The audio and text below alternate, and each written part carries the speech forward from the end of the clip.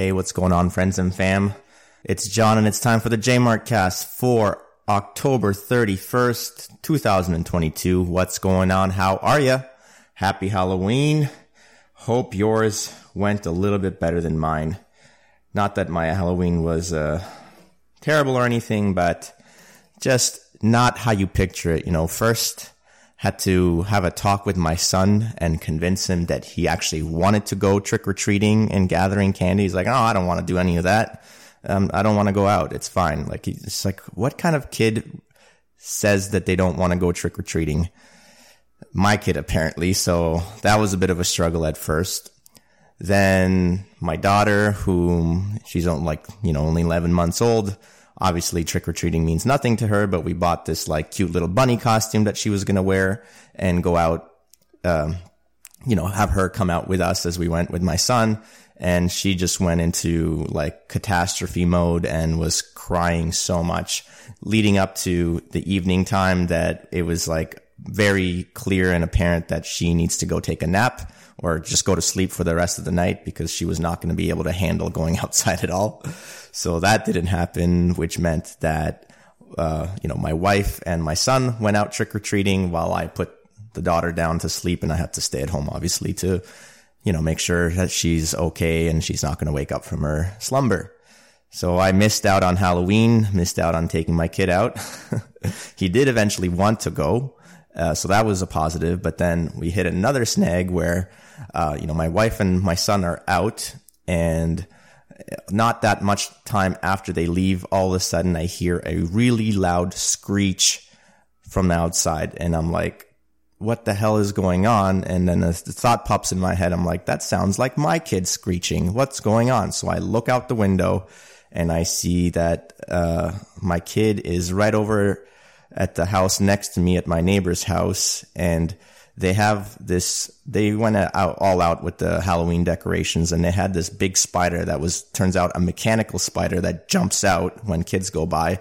And my wife told me later that it timed it perfectly, this spider jumping out, and just jumped out right at my kid and even touched him a little bit. So that scared the bejesus out of him, and he just was extremely scared and pretty traumatized by it, so much so that he was basically, my wife told me, scared of going to any houses that had spider cobwebs kind of decorations. He's like, oh, that house is no good. They got spiders there. I'm not going to go.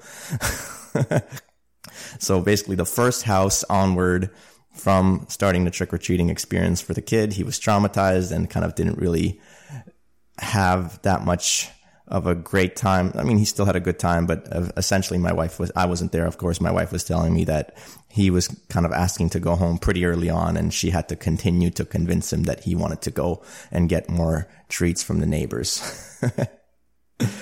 So that was my Halloween story. Hope you guys had a better one than that. And then let's see what else happened this week. Earlier in the week, on the weekend, on Saturday, wife and I and the two kids went to a friend's house for their kid's birthday party. Their kid is 5 years old, and it was an awesome birthday party. And one of the things that made it awesome was they hired this Zoo to You service where this lady with a big van comes with a bunch of animals in the van, and the little kid, she had all her classmates and a bunch of other friends over for the birthday party, and they were all sitting nicely and quietly and letting the zookeeper lady show them all these animals. So that was pretty sweet. They had all sorts of reptiles and amphibians and some mammals as well. And again, my son was a little bit scared of the animals. He really didn't want to get anywhere close to the snake. There was a python snake, which a lot of kids were letting the zookeeper lady put the python around the neck, but my son was like, no, I want none of that. Even when I volunteered and had the python around me, he was staying away, didn't want to come even touch it or anything. And then there's also a big tarantula that he stayed away from. He did touch two animals. He touched a turtle. He touched the shell of a turtle. It was a box turtle, I think. And then there was a lizard of some sort. I can't remember exactly, but he did touch the lizard as well. And everything else, he was scared of the bunny. He was scared of, what are they called? A muskrat? No, not a muskrat. ferret. That's what it was. There was a couple of ferrets, and he was scared of those as well. They did have a caiman, which is pretty cool. Like caiman's like a small crocodile, basically, and that I understand being scared of. It had like a tape around its mouth so that it wouldn't snap on anybody, obviously. And even though he did understand that the tape around the mouth is for safety and that way it's not going to bite anybody, he was still scared to touch it. So there you go. That's my little boy, a bit of a scaredy cat, but what are you going to do? And then with regards to the little girl, she's been teething again, and teething for children is a very difficult time. And of course, it makes it a very difficult time for parents as well. Baby daughter's just been going crazy with the screams. I'm assuming she's in a lot of pain, and she's letting us know about it. And, not much you can do, I guess, but to just understand that this too shall pass. So just waiting for it to get better. I don't know. All right, that's it for updates on myself. Couple of world news stories that I caught this week. A couple of weeks ago, I was complaining about how PayPal had a misinformation clause in their terms and agreements where if they deem that you're spreading some sort of misinformation, they're going to charge you a fine of $2,500. And then there was a big backlash, and they said that was a mistake. Oh, we're taking it back. That's not happening again. Of course, I said that's a complete lie, and they're eventually going to get back to it. And it didn't take very long at all. Once the backlash ended and people forgot about it, the $2,500 fine for misinformation is back into their terms and agreements. So there you go. It only took, a couple of weeks. Another thing happening in the world, I don't know if you caught this, Elon Musk finally went ahead and finalized the purchase of Twitter. There's a hilarious video of him walking into the Twitter headquarters with like a bathroom sink in his hands. I guess he's trying to, play off of that, let that sink in meme. I don't know if you guys have seen that. It's just a picture of like a door being opened, and on the other side, it's a sink, right? And it's supposed to be a play on the phrase, let that sink in. And so he's just, I guess, relaying that meme with him walking in with a bathroom sink into Twitter headquarters. And then, of course, he immediately fires like the CEO, the whatever other CFO, I don't even know, and some other people that were responsible for all the censorship that was going on that platform. And of course, people are super happy about this whole thing and going off and retweeting all the things that got people in trouble before, got them to get their accounts suspended or banned or whatever. It's back to being a free-for-all on Twitter in a way, but I'm keeping a bit of a reservation. I'm not 100% sure that Elon Musk has the best of intentions. I mean, he seems to, but got to keep in mind that he's a bit of a shitcoiner. He thinks that Dogecoin is valuable, so and he doesn't see the true value of Bitcoin, even though like somehow this guy was like one of the founders of PayPal, so you'd think he'd have some sort of understanding of what money is, but seems to be lacking in that. Partly, I think it has to do with the fact that a lot of his companies deal with getting money from the state, right? They're state-sponsored companies, and so it's almost like he's paid not to understand, right? If the state is separated from money and they can no longer just simply tax people and print new money, then his business model might not be as successful if, it can't be state sponsored. Anyway, one thing that I thought was hilarious was that as soon as he was the head of Twitter or whatever, I don't know if he's the head of Twitter, he owns it now, but he fired a whole bunch of these people, and he's firing all these people in a way where they're not going to be receiving any of the bonuses that they're meant to receive. And I guess this is, partly due to the fact that these people are actually incompetent and have done a bad job, but also due to the fact that I think Twitter is just like not really financially like viable company. They've not been making money the last 2 years. They've,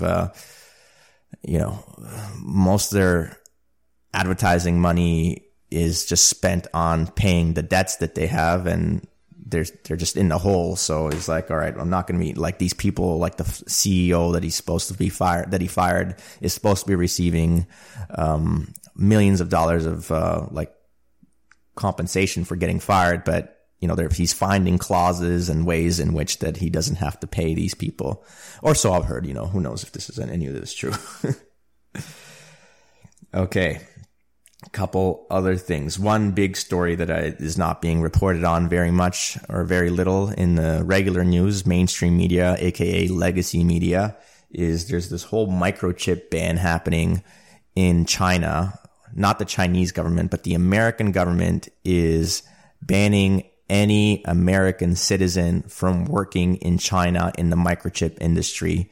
And this is a huge deal because microchips are a very valuable commodity at this point where anything electronic runs on microchips. You need microchips to do, to just run any sort of piece of hardware essentially. And the leaders in the industry are America and Korea, and China imports all of its microchips for all the things that they build, right? Anything that gets built in China and sent out everywhere, they have to import a microchip to build it with. And so China as a country spends more money on importing microchips than on oil into the country. Think about that, right? Like oil is the most important resource in terms of like energy and I was going to say sustainability, but not sustainability, but sovereignty as a nation.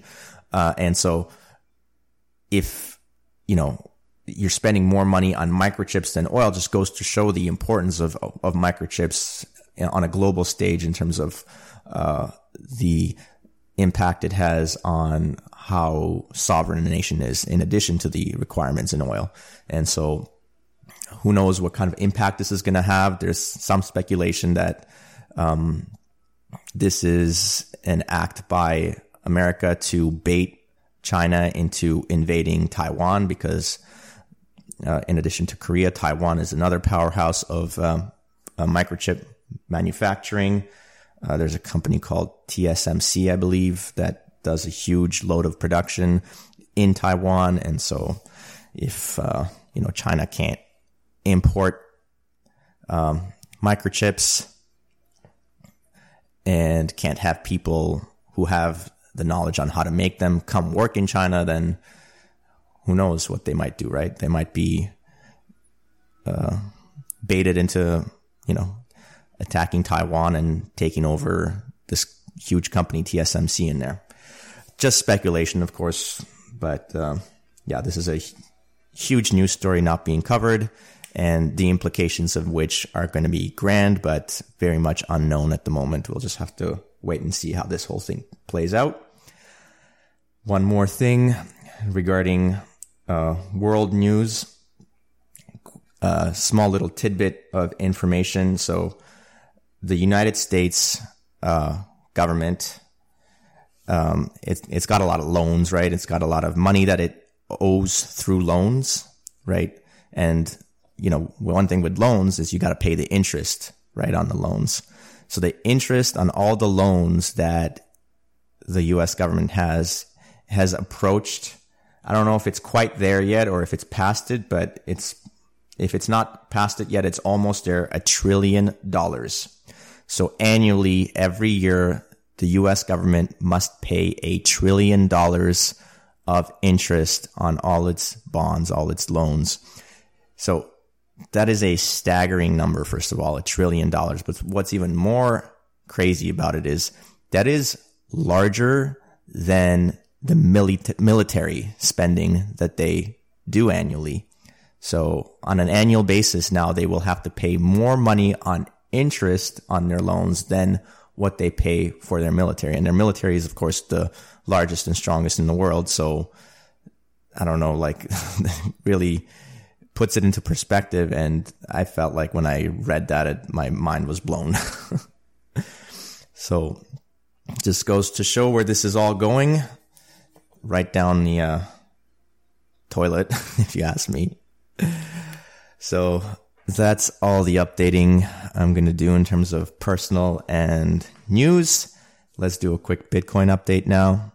Okay, so we are on block height 761,272. Price of one Bitcoin is trading at $20,415 US. $1 US will buy you 4,900 Satoshis. Remember that Satoshi is the smallest subunit of a Bitcoin, which can be subdivided 100 million times.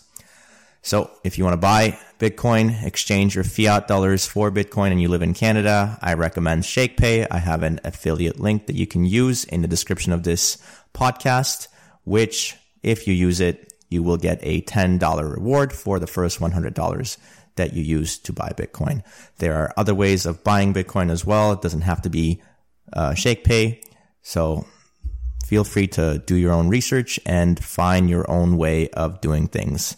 With that said, let's first of all talk about Plato. Plato is well known as a Greek philosopher. One of his most famous works is called, The Republic. And I never read The Republic actually, but I did get an audiobook once of an explanation of The Republic and like lots of quotes from it and everything. And I actually thought it was very, very good and useful.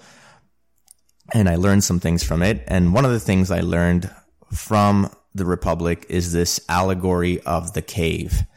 And it's a really interesting story that serves as a metaphor for when we humans learn something new and how difficult learning can be. It's like this destructive process where you have to destroy your old self that thought one thing. You have to get rid of that and change that, expunge it and you have to create a new self who is filled with new knowledge that goes against your previous perception of things. So it can be, it can be difficult. It can be destructive, like I already said. It can be, what was the word I'm looking for? Uncomfortable, maybe. But so yeah, and I was reminded of it from reading this article that I came across. So I'll read, it's pretty short. I think I'll read the whole thing. I got this article from someone's Substack. If you want to find it yourself, it's fiatcave.substack.com. The title of the article is An Allegory of Monetary Deception, part 1 of 4. This is just part 1, of course, and it's just going over what the actual allegory of the cave is. So, actually, I'm not going to read the whole thing. I'm just going to read the description of the allegory of the cave itself. And then there's a whole part about where it's talking about how learning about Bitcoin is very similar to the allegory of the cave, where you have to discard your previous beliefs and kind of be able to recreate a new version of yourself where you can overcome the discomfort of, discarding those old beliefs. Okay, so Plato's allegory of the cave begins with prisoners in a cave who, since childhood, have been chained to a wall, unable to move, staring at a blank wall in front of them. A fire burns behind them, casting a dim light onto the blank wall. There are jailers in the cave who carry objects and puppets of men and other living things in front of the fire, casting shadows onto the blank wall. The sounds of the jailers talking echo from the walls. The prisoners watch the shadows on the wall and hear the sounds of the jailers. The shadows on the wall are the prisoners' reality. They believe that to be the real world, but that soon will change. Yeah, and you can actually Google image like Plato's allegory of a cave, and you can get some really cool images that demonstrate display or illustrate, I guess is the word I'm looking for. They illustrate what I'm talking about. Illustrate this idea of like people being in a cave and having a fire shining light and shadow or casting shadows of objects onto a wall for the people stuck in the cave to see. It's worth checking out just to get a better picture of what I'm talking about. Okay, what part was I? Oh yeah, but that will soon change. One prisoner is freed from the chains. Lifting himself from the ground, he looks around the cave and sees the fire burning behind him. Initially, the fire is too bright for his eyes, which have never seen direct light, and he is tempted to return to his reality. However, he's dragged out of the cave towards a brighter light in the distance. Eventually, the prisoner makes it to the cave's exit, where he is greeted by the beaming sun. It is far brighter than anything he's encountered, and he's initially blinded. As the prisoner's eyes adapt to his new environment, the outside world, reality, presents itself. After spending his life in the cave, he's unsure what to make of it all. His previous ideas of reality are challenged as he emerges onto the surface. In awe and confusion, he wanders outside of the cave, exploring the new environment, filled with life, beauty, and wonder. He sees the trees, the birds, the ponds, and the sun. The prisoner processes the fact that he has been a prisoner his entire life and that his existence within the cave was a mere illusion.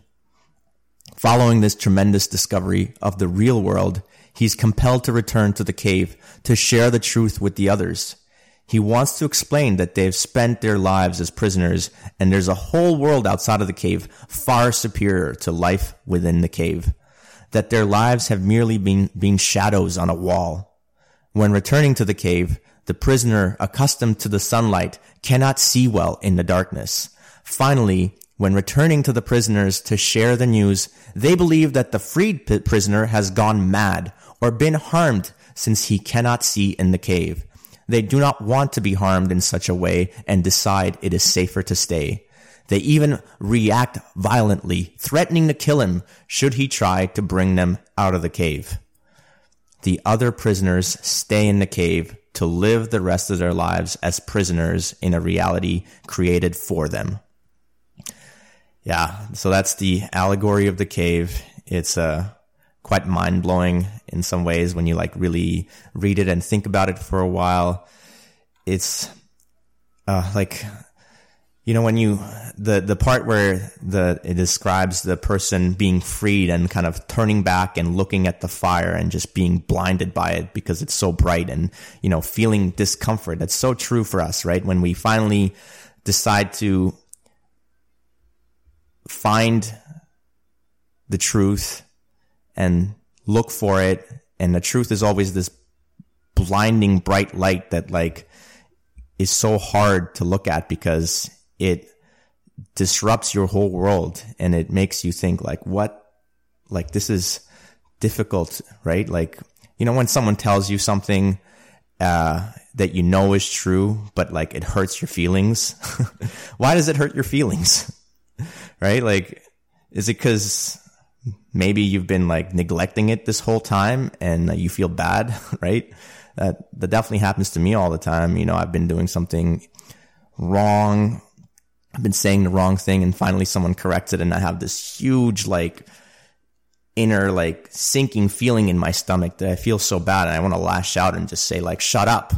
But, you know, inside I know that the truth, it matters more than me being right and this sinking feeling. The feeling will go away. I will get used to the brightness of the light. And the thing is that's not even the truth, complete truth. That's just a start because that's just the fire in the cave. But then if you step out of the cave completely and go to the outside world, then you see the blazing sun, which in the allegory, like blinds him, right? Like, And then the crazy thing is once you see this world and you want to share it with your loved ones, with your friends and family, then you come back into the cave. And now you can't even see anything in the cave because you're so used to the light that you can't even navigate in the darkness. Nothing makes sense. And that's what gets described in the allegory as well. And of course, the final nail in the coffin is when like you try to help your friends and family and they think you're the crazy one. And they're like, oh, well, you can't even see in the darkness. Like, why should we trust you? Quite a powerful little story, the allegory of the cave. Plato wrote this thousands of years ago, and it still is relevant because these things don't change.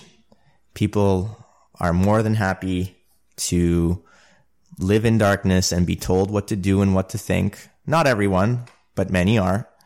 And it's hard to convince them to want to break free from their chains, to look at the uncomfortable, blazing bright light that makes their eyes hurt.